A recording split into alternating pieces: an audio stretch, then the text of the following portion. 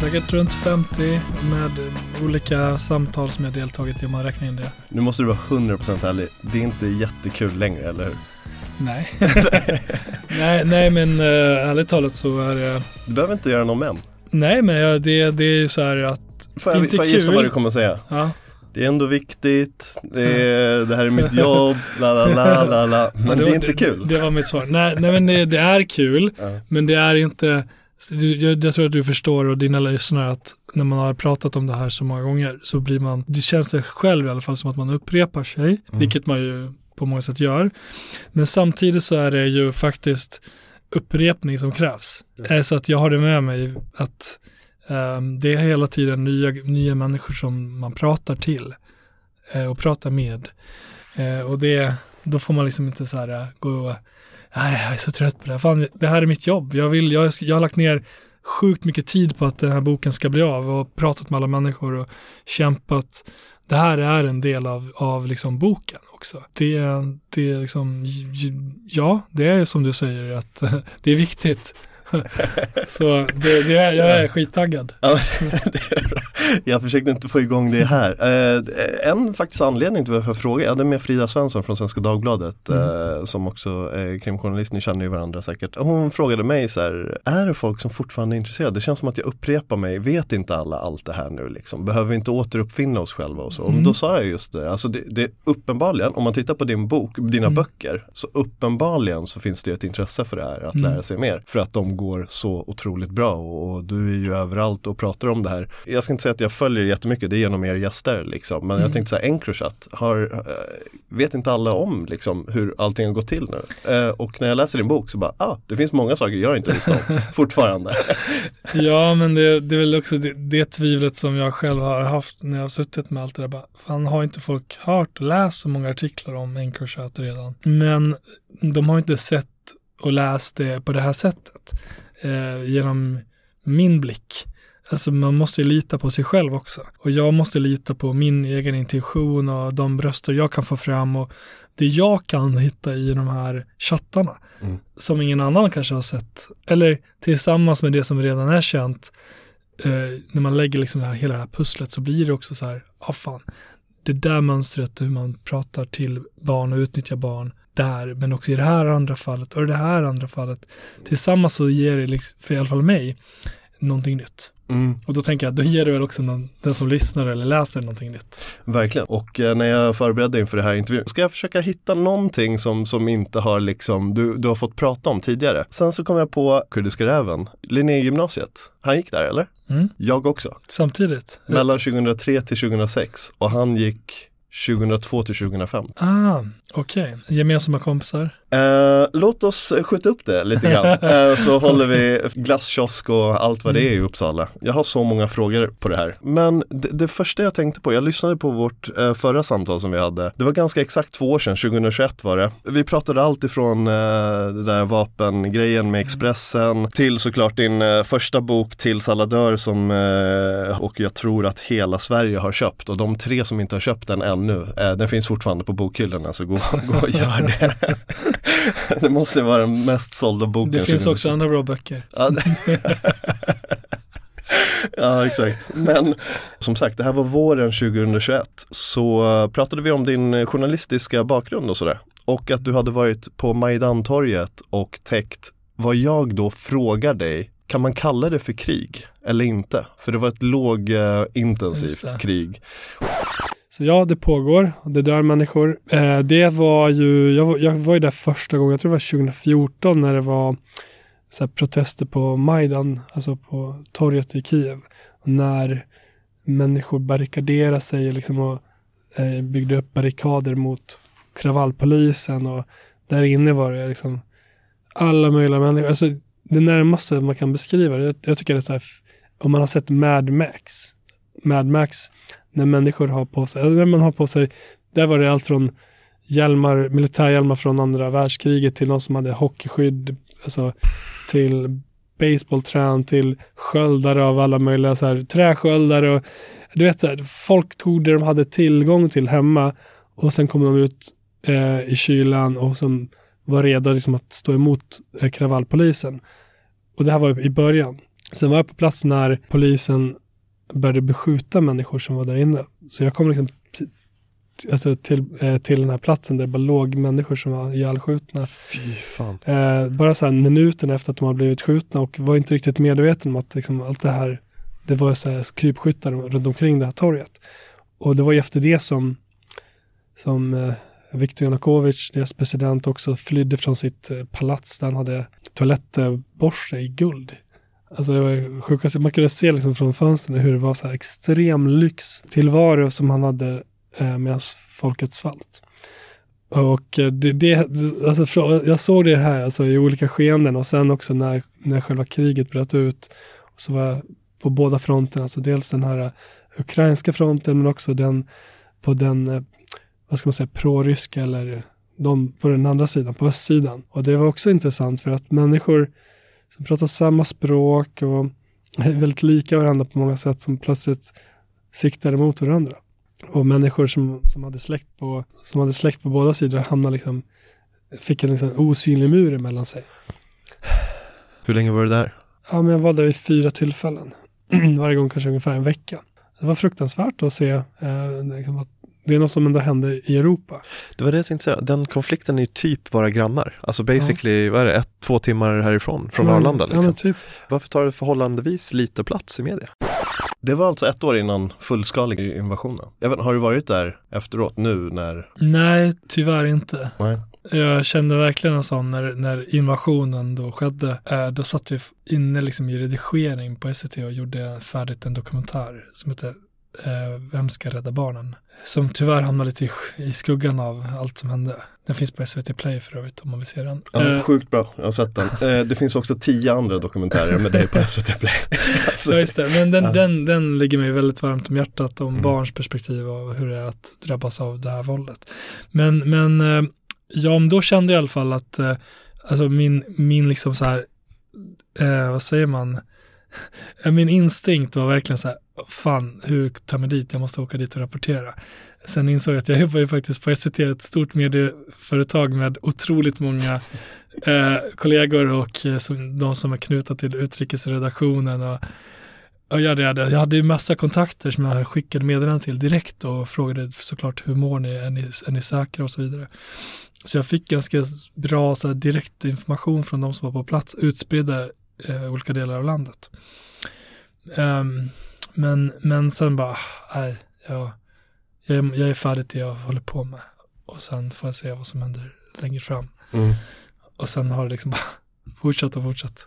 Några reflektioner som jag har gjort är att eftersom jag var i Sverige när kriget i Kosovo pågick 98, 99, och jag förlorade min morbror bland annat och vårt hus brändes ner med mera. Att jag också genom att vara reporter och åka till fronten och prata med soldater på båda sidor, då det fanns skyttegravar redan då. Där folk liksom satt med sina kulsprutor och riktade mot varandra. Men det jag kunde göra då var att jag kunde vara på båda sidor. Alltså den ukrainska sidan och den då separatistsidan. Och det gav mig någon sorts här, någon pusselbit till att inse hur snabbt det kan gå. Hur folk som är grannar och vänner plötsligt hamnar på olika sidor om en front. Och så måste de välja sida. Och där fanns det ju soldater då som hade släkt på den andra sidan. Och det är svårt att förstå. Men om alltså Balkankriget tror jag är kanske en nära liknelse.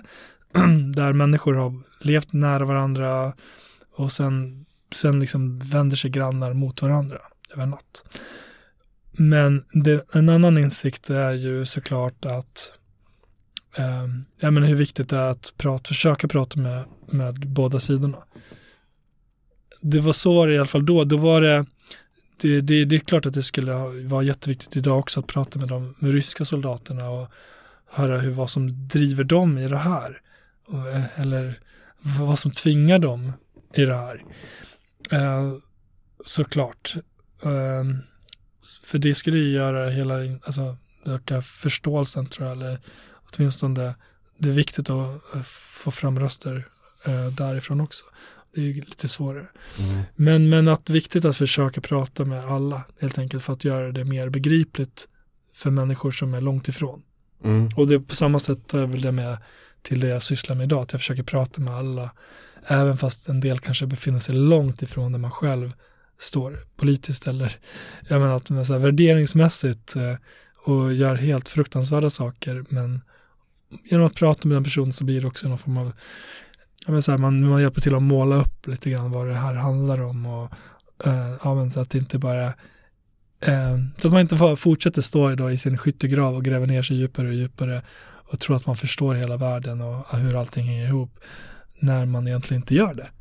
Och det där är en intressant grej du säger också, för den sidan som man själv sympatiserar med, heter det kanske, en typ ukrainska sidan, även om jag aldrig kommer förstå vad du och din familj och släkt och sånt där från Kosovo har gått igenom och ukrainare går igenom nu, så förstår man ändå försvaret och att man försöker försvara sig mot en aggressor, som det heter på engelska, jag kommer inte på ordet nu. Men den andra sidan är ju någonting som jag, alltså verkligen, den sidan som man verkligen inte förstår. Där kommer ju det journalistiska jobbet verkligen in och försöka det och förklara varför det ens, hur det ens är möjligt. Hur det ens är möjligt att unga människor kan vända sig så snabbt mot ett land som inte har gjort någonting och gå in där. Och de har ju sådana band till varandra, historiskt, språkligt, kulturellt, säkert släktmässigt. Också släktmässigt, och otroligt många släktband. Jag har väl inte följt det jättemycket, men det är inte mycket reportage och sånt där som jag har sett. Sen kanske det är svårt, jag vet inte, är det svårt att täcka den andra sidan? Eller? Det är jättesvårt. Jag har ju kollegor som har varit i Ryssland under den här tiden, men haft otroligt svårt att kunna jobba och prata med folk så här, på ett öppet sätt. För det är svårt för de som är då civila att uttala sig om sin ståndpunkt i kriget, för att det kan ju sätta dem i en jävligt svår situation. Men även jag menar de som är med i kriget liksom. Vad är svårigheterna där? Det är väl att du måste ju kunna ta dig till fronten. Så är det ju idag så otroligt reglerat, så du behöver olika tillstånd och akkrediteringar för att kunna, beroende på vart du behöver röra dig. Och så att är du på den ukrainska sidan, så har du liksom massa tillstånd från den ukrainska sidan. Men du kommer ju fortfarande vara otroligt långt ifrån själva fronten. Och för att du ska ta dig till fronten, förutom att det är jävligt farligt, så måste du också få acceptans från den andra sidan att få komma över dit. Och det jag gjorde då på den tiden, när det var separatisterna, så fick man ju söka tillstånd från båda sidorna. Så fanns det liksom en zon emellan där man körde över en väg. Där på ena sidan stod det då ukrainska soldater och på den andra var det mer då separatistledda soldater. Och så hade vi tillstånd då för att röra oss liksom emellan. Otroligt bisarr situation, och så står liksom vanliga civila och försöker ta sig fram och tillbaka för att de har släktband och alltså då var det i alla fall så. Idag är det ju, idag måste ju människor fly också från de ockuperade sidorna såklart, och om det sker så sker det väl liksom, antar jag, reglerat. Nu har jag inte varit här. Men det vill säga, det är inte så himla lätt att komma över dit. Och då ska det vara under, tror jag, de ryska statens vingar. Så att, vad kan man berätta? Vad får man se och inte se? Så det mesta som har kommit därifrån, som jag kan se i alla fall, det är ju från så här Kremlvänliga nyhets, vad man nu ska säga, byråer. För Ryssland är inte så jävla taggade på att samarbeta med svenska journalister då, alltså, och se fronten. Nej, inte nödvändigtvis skulle jag säga. Och sen är frågan också så här, vill man också säg att man skulle få tillstånd, ska man göra det och vara en del av propagandakriget? Just det.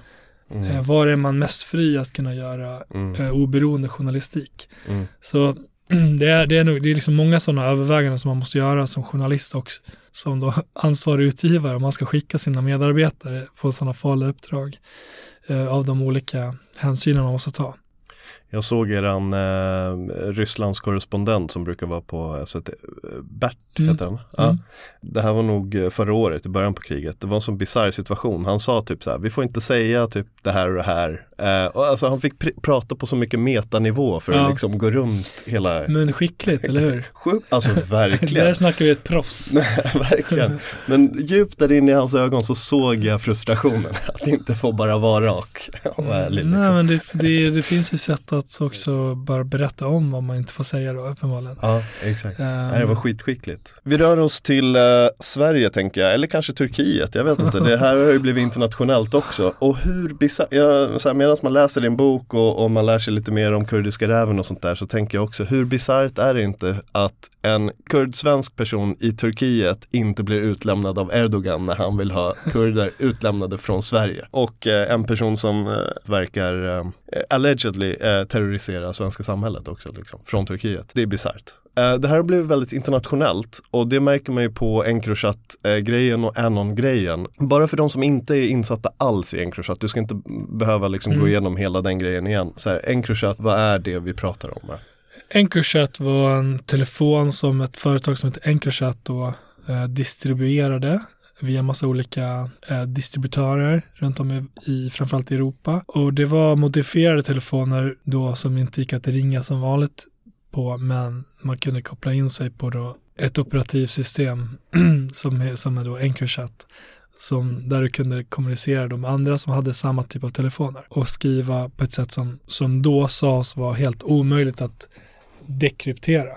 Så att om du och jag skrev till varandra, eller om jag skickade någon bild till dig på narkotika eller på någon jag torterade, så var det bara dig då den skickades till, om du inte skickar vidare till någon annan då, så att säga.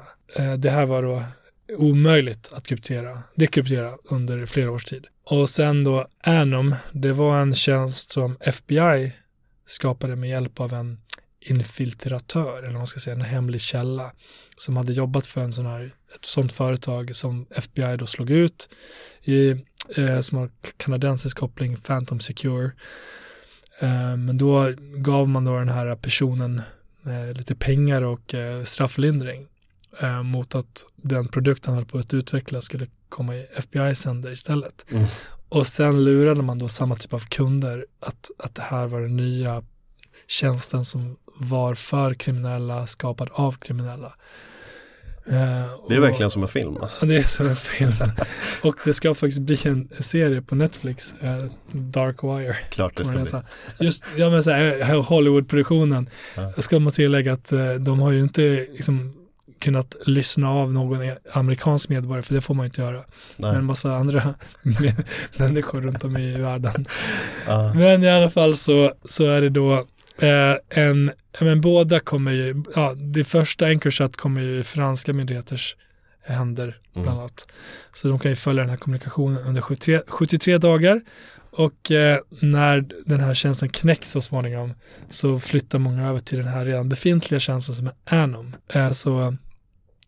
Och som FBI och svensk polis redan håller på, liksom följer regelbundet och så här, håller sig uppdaterad nästan i realtid. Kort beskrivet. Ja, väldigt kort beskrivet. Den långa finns beskrivet i boken. Läs boken eller googla. Och rent tekniskt, rätt om jag var fel, de kom väl aldrig in i krypteringen, utan de planterade väl någonting i servern typ. Or did they? Alltså okay. det här är ju ingen vet säkert exakt vad de gjorde, för att fransk myndighet har vägrat säga och hänvisat till försvarssekretess.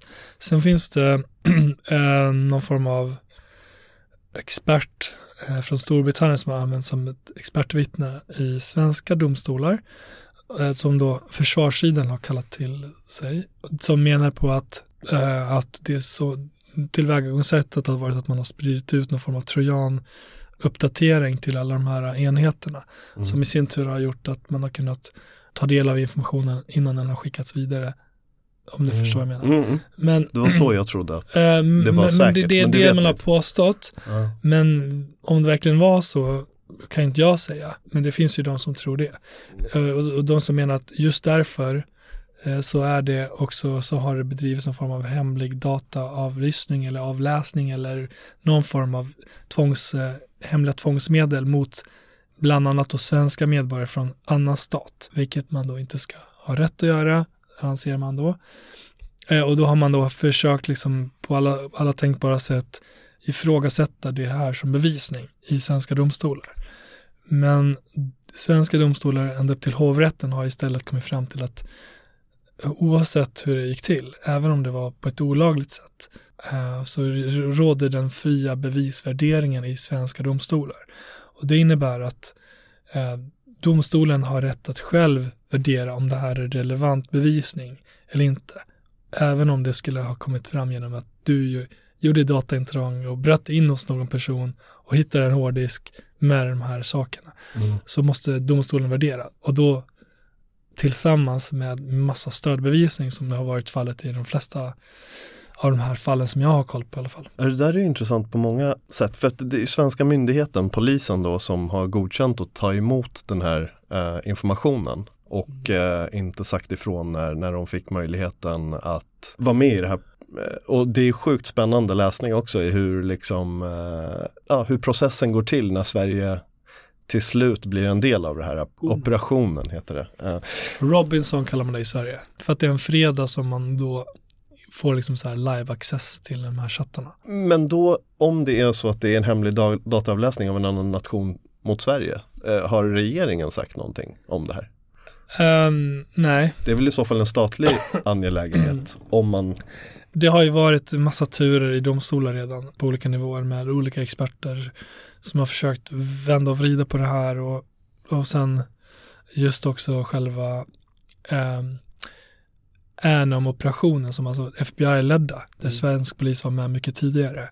Att man visste vad som pågick, att man visste att svenska medborgare avlyssnades, att det skedde med myndighetens goda minne och så vidare. Så det har liksom, alla de här argumenten har ältats juridiskt och hur man än vänder och vrider på det så har då svenska domstolar hittills menat på att det är fortfarande inom ramen för den fria bevisvärderingen. Så det spelar ingen roll.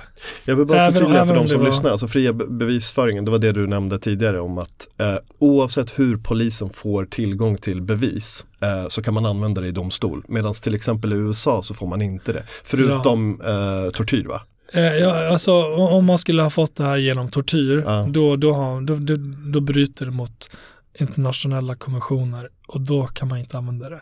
Det finns undantag, men annars även om det sker genom intrång så får man alltså i Sverige, men alltså inte i USA. Och sen finns det också andra förhållningsregler när det gäller Storbritannien och att, som jag har förstått det, får man inte använda sig av avlyssningar som bevisning, om jag har förstått det hela rätt. Så det är olika juridik såklart i olika länder. Men just i Sverige så har det hela tiden landat i den slutsatsen. I dom efter dom efter dom. Och högsta domstolen har inte beviljat någon form av prövningstillstånd eftersom man inte anser att det finns någon så här prejudicerande intresse just i det här fallen. Eftersom man redan har prövat andra sorters fall som anses vara likartade. Där man har landat i att man får göra på det här sättet. Man landar i att det får föra in vilken bevisning som helst så länge det inte är under tortyr som du har kommit över den. Och du hade med Thomas Olsson också i boken som är försvarsadvokat och sådär. Jag minns att han var på SVT också och försökte debattera här och så. Det var lite ihåligt med tanke på hur tydligt det är i svensk lagstiftning. Verkar som, enligt högsta domstolen också. Men han driver fortfarande den här frågan. Finns det något fall där en tysk domstol har gått till EU-domstolen där man då diskuterar hur den här bevisningen från chattarna har lämnats över.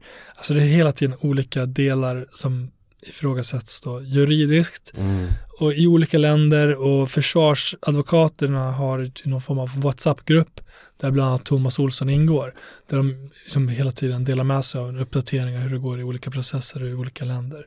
Men som jag har förstått det utifrån de sakkunniga som jag har pratat med så kommer det ändå inte leda till någon form av resningar för de som redan är dömda. I sådana fall, om det framtida domslut i EU-domstolen till exempel skulle på något sätt komma fram till av någon anledning att det här har inte gått rätt till på alla sätt. Varför då?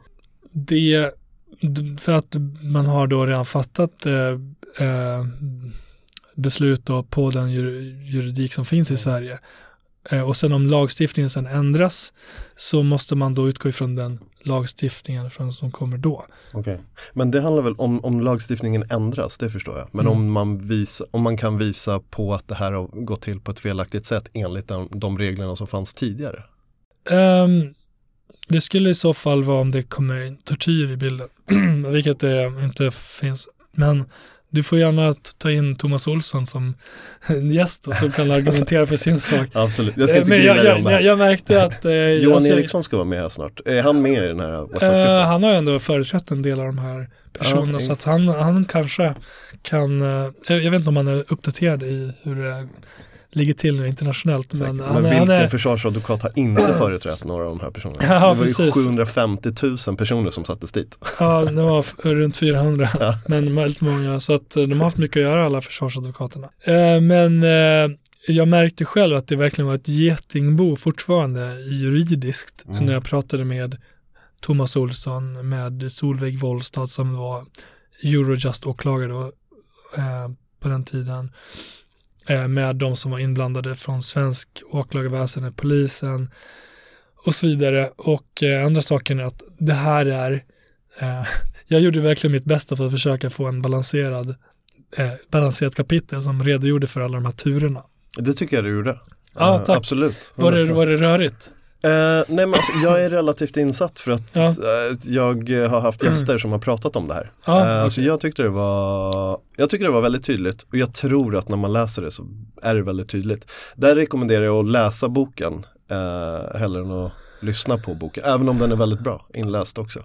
Ja, men det var jag hade jättemycket under säkert en månad kontakt fram och tillbaka med olika sakkunniga, mejlade fram och tillbaka och så här, ja men nu säger en person så här och så här fram och tillbaka. Jag förstår. Och det var, jag bara fan, det var liksom något som jag väntade mig ganska länge i min skrivprocess, för att jag bara, det där är lite krångligt, det måste jag ta på slutet, men jag är glad att jag ändå hade så pass många veckor på mig att till slut så kände jag så här, men nu kommer jag inte riktigt längre, för att då kommer jag behöva själv agera domstolar och det här har redan hanterats av sakkunniga experter i domstol. Jag är bara journalisten här. Det här idag. Jag är bara journalisten och jag vill verkligen bara försöka lyfta att det är diskuterat och att det ifrågasätts av försvar och såklart de som är dömda, som skrev till mig och som sa till mig på olika sätt att de tyckte att det här var, ja men nästa gång är det väl någon journalist som blir avlyssnad och då, vad händer då? Är det därför ingen reagerar på det här nu? Och det kan man ju såklart diskutera. 100%. För det har man inte riktigt diskuterat. Jag tänker att vi ska göra det alldeles snart. Ja, okay. Det finns andra grejer. Okay. Men någon annan eller? Va? Du får ta någon annan då. Nej, men alltså jag har avlyssnat det är det jag försöker säga. Okay. Nej, varför jag också lite insatt, jag känner lite jurister och advokater och sådär privat, så jag är nördigt intresserad av det här. Just eftersom att det här blir ju så spännande och intressant, eftersom att, och det är därför jag tror att det blev rörigt för dig, för att det är så internationellt också. Och som du var inne på, det gäller lite olika. I USA så får de inte ens använda den, så att, och det är lite bisarrt då att amerikaner har varit med i en operation och bistått oss med information som de själva egentligen inte får använda ens i sitt eget land. Så att vi har varit som en testkanin i det här fallet. Liksom. Det de kan använda, det är då RICO-lagen mot administratörer och influencer, som är då, det finns en svensk kille som är fortfarande efterlyst och tros befinna sig i Turkiet, och det är inte den kurdiska räven. Okay. Men som jag har förstått det så kan de då enligt RICO-lagen då gå på de här personerna som internationellt har möjliggjort den här typen av droghantering och drogsmuggling och brottsbeställningar i olika former. Okay. Så jag älskar att du försökte förklara RICO-lagen i boken samtidigt också. Bara för att göra det ännu svårare. Vad RICO-lagen är. Ja, men det är ju en ofta ska jag tycka att vi i Sverige, i alla fall om jag pratar bara för mig själv, när vi ska skildra våldsbrottslighet så fastnar vi väldigt mycket på den svenska miljön, att vi är på brottsplatsen. Men det här är ju internationella frågor. För det sitter ju någon i Turkiet eller någon helt annanstans och beordrar sina unga barn att utföra de här våldsdåden. Och de länderna de befinner sig lämnar inte ut de här personerna. Och alltså så här, beroende på vilket land man är i så kan man utnyttja den lagen eller landets lagstiftning eller avsaknad av utlämningsmöjligheter eller så kan det vara förödande om man skulle vara i USA och hålla på med den här typen av brottslighet. Fast USA kan fortfarande uppenbarligen använda RICO-lagen fast man inte har begått själva brotten från USA. Det jag tycker är viktigt är att jag försöker också lite grann blicka uppåt, att det här är en sån internationell fråga på olika sätt, och jag hoppas att vi själva också bevakar av de här frågorna, att vi inte fastnar hela tiden i våra förorter, utan att vi bara narkotikan kommer ifrån, kokainet i alla fall, Antwerpen och Rotterdam. Hur är det möjligt ens att vi blickar där, spanska kusten och Turkiet och avsaknaden av utlämningar från Turkiet. Ja, men att det är ju en del av problemen som vi ser här hemma. Ja. Hur blir det nästa bok eller? Nej, jag vet inte. Jag har 2 parallella idéer som handlar om att hur mycket får man säga? Så kommer man väl läsa en halvbra bok från något annat förlag som försöker ta sig an det ämnet. Men nej, men jag hänger inte med. Alltså, om du säger det så kommer någon annan. Nej, jag skojar bara. Nej, men jag tror att jag skämtar bara. Jo, jag fattar. Subtilt. Nej, men jag tror att jag är intresserad av pengarna och av barnen. Som liksom några är i toppen som kanske hanterar pengarna och några är i botten. Så får vi se vad jag kan göra av det. Så ni som lyssnar och vet mycket om penningtvätt till exempel, ni får gärna höra av er. Det märker man och det låter som ett naturligt nästa steg. I din första bok så var det verkligen inifrån i ett väldigt litet område som var då Järvafältet och Tensta, Rinkeby och sådär. Och sen det var inifrån utperspektivet på ett väldigt snyggt sätt. Och sen så nu var det lite från polisens perspektiv. Fortfarande mycket Sverige, lite Turkiet, Europa. Och nästa känns som att du kommer vara i rymden till slut i sista, eller? I Ryssland. Exakt. Eller i Turkiet igen, eller Dubai, eller Iran. Saudi. Ja. Det finns ställen att åka till. Antwerpen.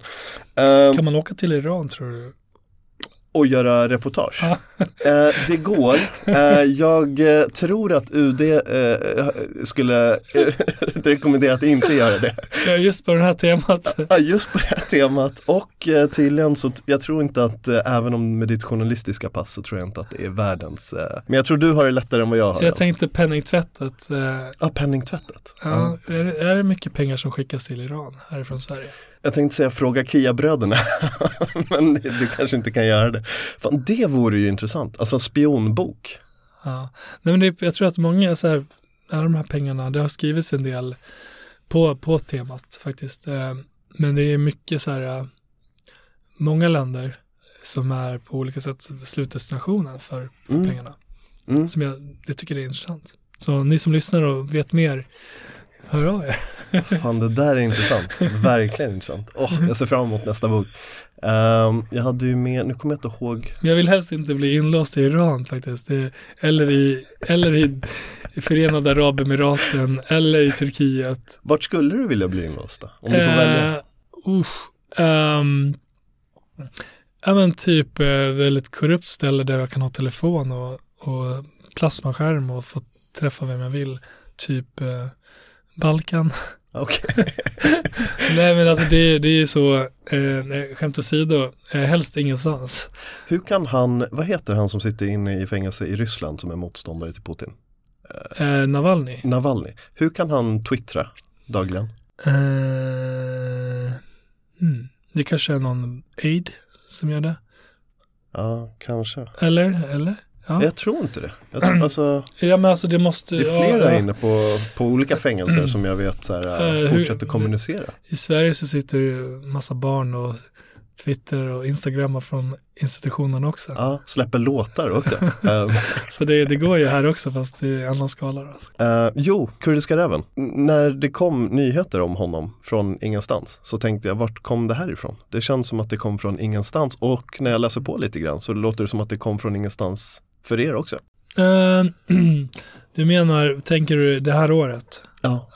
Men alltså han var ju omskriven faktiskt innan också, från 2021 i Uppsala Nya Tidning, som har följt liksom fallet ett tag eftersom han har den här Uppsala-kopplingen. Han har blivit omskriven i DN bland annat, och sen alltså några av de här större tidningarna faktiskt. Okay. Men det var liksom ändå inte, det var liten sidofigur typ. Nej, men han var så här, han kallas den kurdiska räven. Och det var det jag hade koll på också när jag satte igång med boken, för jag fick ju höra talas om det här ganska tidigt, för det var ju alltså, poliser som kom med en bunt domar liksom, så hade fallit redan.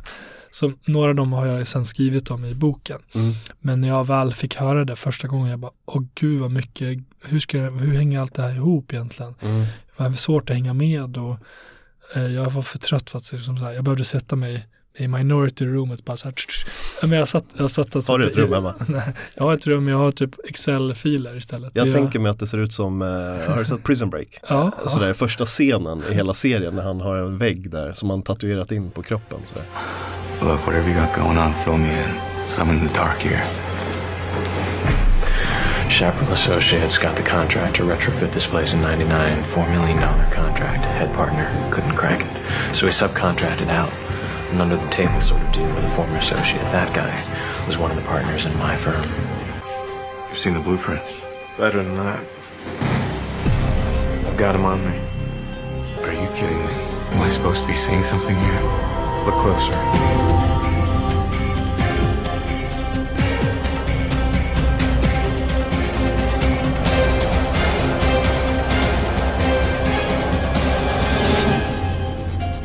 Ja, just det. Men det är inte riktigt så, det skulle jag inte få tillåtelse att göra. Men faktiskt, jag använder mig av ett så här mindmap-program som jag satt med i veckor. Där man då drar pilar fram och tillbaka och så här lagerlokal här och personen där och kopplingen mellan den här och den här fraktsedeln. Alltså det var så otroligt rörigt i mitt huvud och på den här mindmappen.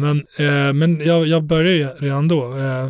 Men så för mig var han ju känd redan innan, för jag hade ju ägnat förra året åt att försöka prata med folk runt om jag pratade om hans mamma, med folk runt henne och sådär. Och vänner och andra personer. Sen kom ju den här våldsvågen, och då satt jag ju egentligen i slutfasen av bokskrivandet och bara, fan, nu måste jag lägga till ännu mer. Men på så sätt var det ju, ja visst. Alltså han gjorde sig till en viktigare person än vad han var från början tänkt att vara i min bok i alla fall. Hur högt upp är han i så här näringskedjan av, hur tydligt kriminellt nätverk är det liksom han är med eller driver eller vad det är? Men min bild av just honom är att han är mer så här affärsmässigt driven.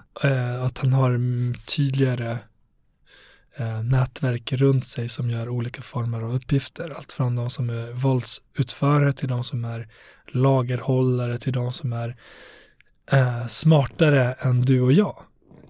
Som faktiskt har skills och som kan göra andra typer av tjänster som inte innebär att hålla i vapen eller droger nödvändigtvis. Det vill säga, min bild i alla fall är att han håller på att bygga upp en ganska smart organisation med olika funktioner som på sikt skulle kunna bli mer systemhotande än vad polisen redan har varnat om. För de varnade ju redan hösten 2021 om att det nätverket hade infiltrerat polisen, tullen och även någon kommun. Sen har ju det här våldsvågen lett till otroligt många konflikter och fiender som också är på en hög nivå i den här kriminella sfären. Sådana som finns i Spanien, sådana som finns i Sverige, sådana som finns också i Turkiet. Vilket också har gjort att han själv har gjort sig till en större måltavla. Och så Ja, han är en ganska stor spelare som uppges vara god för en del pengar. Men alla beslag som görs här i Sverige kostar honom också ganska mycket. För att någon har lagt ut pengarna. Så de klockor och annat som han har kanske som tillgångar kanske behöver användas i slutändan för att betala tillbaka för skulder som uppstår. Jag uppfattar det som att det finns en rad andra personer som är högre upp i den här pyramiden, om man ska måla upp det så, än vad han är, än så länge.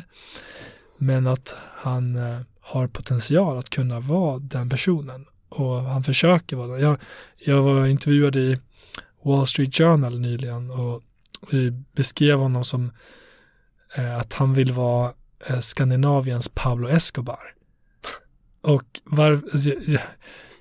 det är bland annat för att på senare tid så ser jag på sociala medier, bland annat så finns ett Instagram-konto med svensk rapmusik, alltså rapartist som står honom nära, som spelas hela tiden i olika videos som man lägger upp, men också samtidigt så här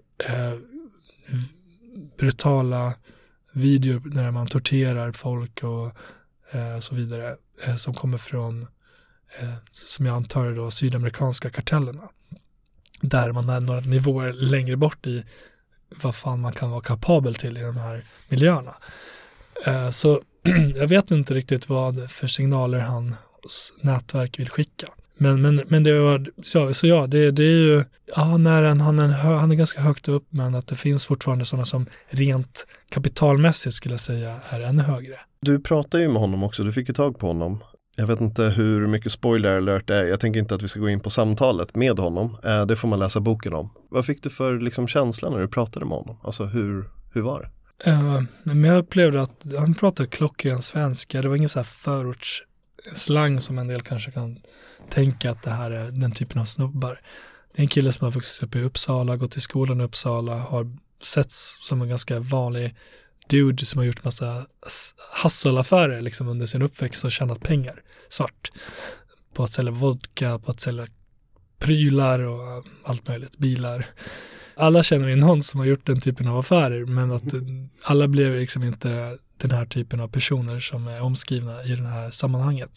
Så jag fick ett intryck av att han var lite så här självsäker, undrade varför jag ringde runt och vad jag ville, vad jag sysslade med, och egentligen förstå min roll. Vad vill vi såklart upplevde att en förklaring till att han också återkom till mig var för att han dels att jag hade hört av mig till så otroligt många runt omkring honom. Såklart så finns en nyfikenhet att så här, vad skriver du om mig? Okej, intressant att man vill veta. Och det är ju bra att man kan få veta, så att jag kan också förklara att men det här och det här och det här. Ja, men det där är skitsnack. Och det här stämmer inte. Alltså, så att man kan få ändå någon form av reaktion på ganska allvarliga uppgifter. Alltså han är ju bosatt nu i Turkiet då, och har blivit turkisk medborgare på grund av lite olika regler som finns i turkiska systemet och genvägar som finns där. När jag tänkte, för du har ju det finns en dokumentär också när du är nere i Turkiet på SVT Play. Det finns också andra Play-kanaler överlag på. Det är bra att säga i det här sammanhanget. Annars jag själv. Ja, Netflix finns det också. Men där du är där nere och försöker få tag på honom bland andra. Jag tänker så här, hur svårt är det verkligen? Nu säger jag inte att du misslyckas och inte träffa honom, men är det så svårt att få tag på honom med tanke på att nu i Sverige så är han ju väldigt känd, och om bara 2, 3, 4, 5 personer i Turkiet vet vem han är det så svårt att hitta honom? För mig? För vem som helst egentligen. Ja, för svensk polis får ju inte åka dit och... Nej. Och det, men jag tänker mer för dig och journalister.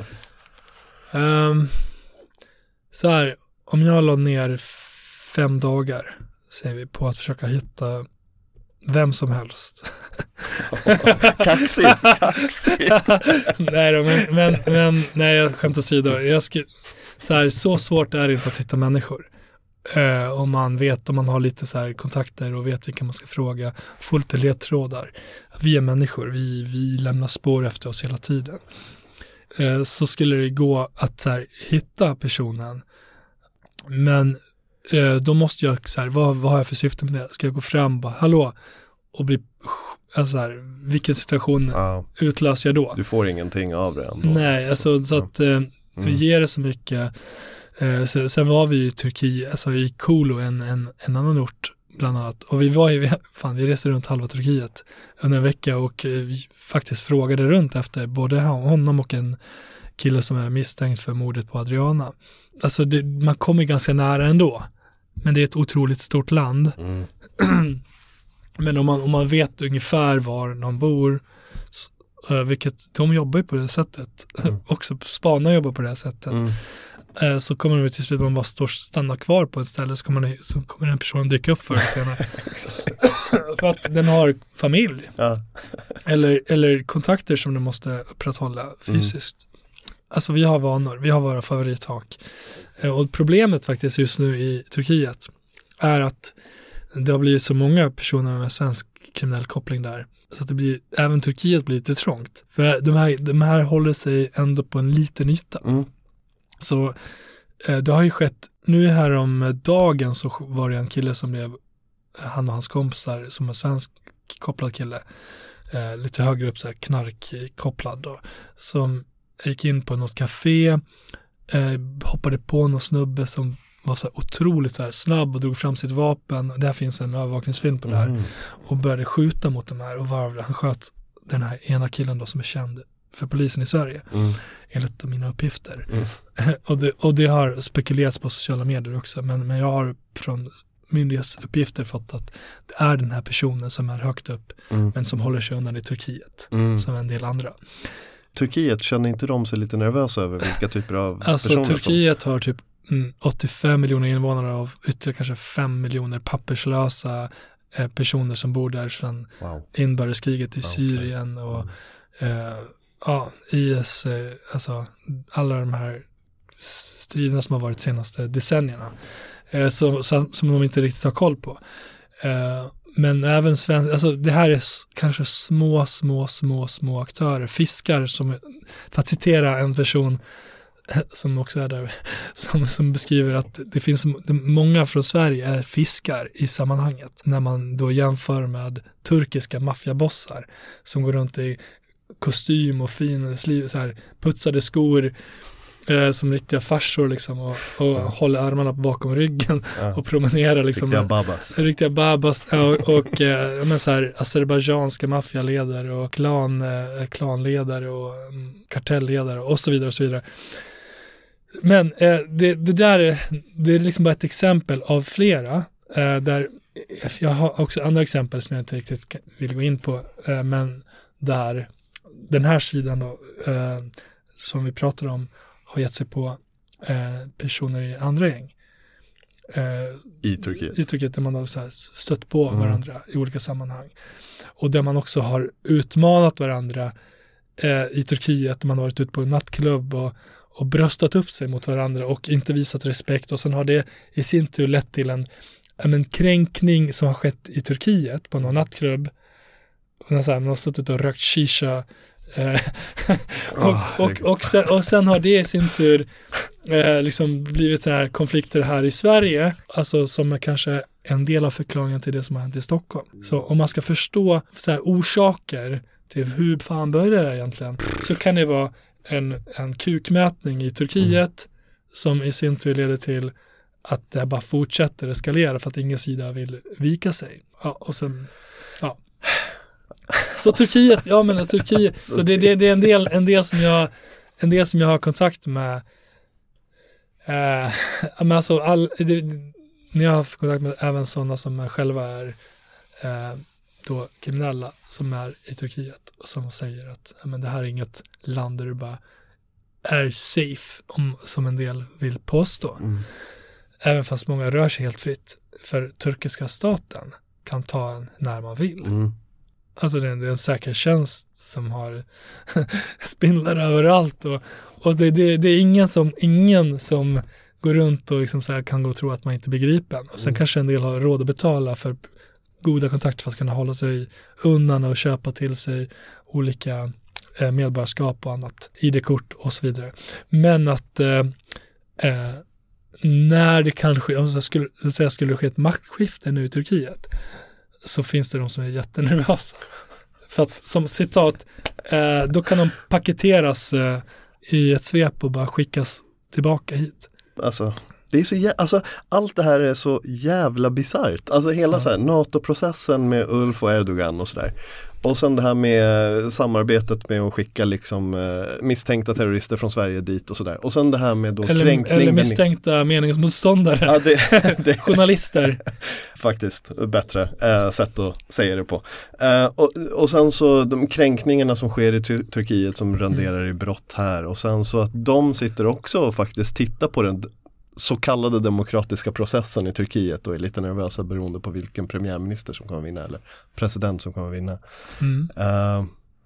Wow. När du har skrivit den här boken och du har följt det här är det ett par decennier nu eller uppemot 10 år? Eller hur länge har du hållit på med det här? Jag var journalist när jag var 16 år. Så, då är det ett par decennier. Ja, faktiskt. Jag är 39. Nej, men jag har ju bevakat de här frågorna kanske lite mer fördjupat sista decenniet. Och egentligen, för att måla upp det lite så, för runt 10 år sedan så började massa dra till Syrien och Irak och ansluta till det som sen kom att bli Islamiska staten. Och då är det jättemycket sådana stories. Men parallellt så började folk skjuta ihjäl varandra här i Sverige.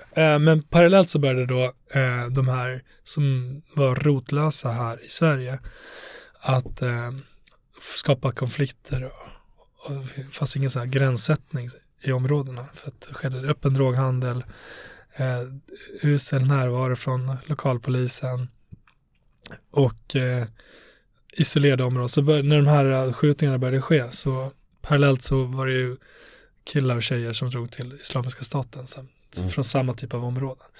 Så jag har ju bevakat båda de grupperna så att säga.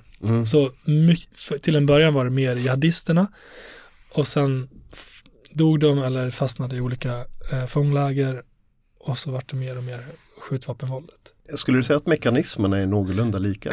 Alltså helt identiska skulle jag säga. Eller om man drar och ansluter till nordiska motståndsrörelsen också. Alltså för mig är det same shit faktiskt.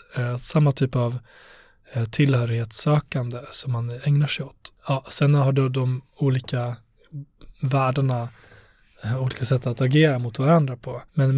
Men utanförskapet i sig liknar ju varandras utanförskap, även fast de som ansluter till nordiska motståndsrörelsen är ju, jag vet ju sådana som som jag känner som har spelat fotboll med, vad tar ett exempel, en kille som gick runt och i omklädningsrummet och trodde att han var liksom så här riktig förortskille och pratade sådär och försökte liksom passa in i omklädningsrummet med massa invandrarkillar. Jag gjorde inte det. Men så otroligt osäker från en trasig familj som sen slutar upp med att ansluta till nordiska motståndsrörelsen. Flera av de här killarna som kanske nu ses som otroligt samhällsfarliga och ansluter till olika gäng har ju också beskrivits på samma sätt, att de var så här lite halvmobbade ibland i skolan. Jag har haft svårt med tjejer, retade av tjejer som plötsligt går och blir jättefarliga. En annan parallell om man tar USA, så, alltså skolskjutarna i USA. Vi har inte lyckligtvis då skolskjutare, men vi har de här och för mig är det samma typ av, alltså då, där kanske är ensamvargar istället, men vi har väl sådana ensamvargar här också som hittar varandra. Men jag tror att mekanismerna är densamma i grunden.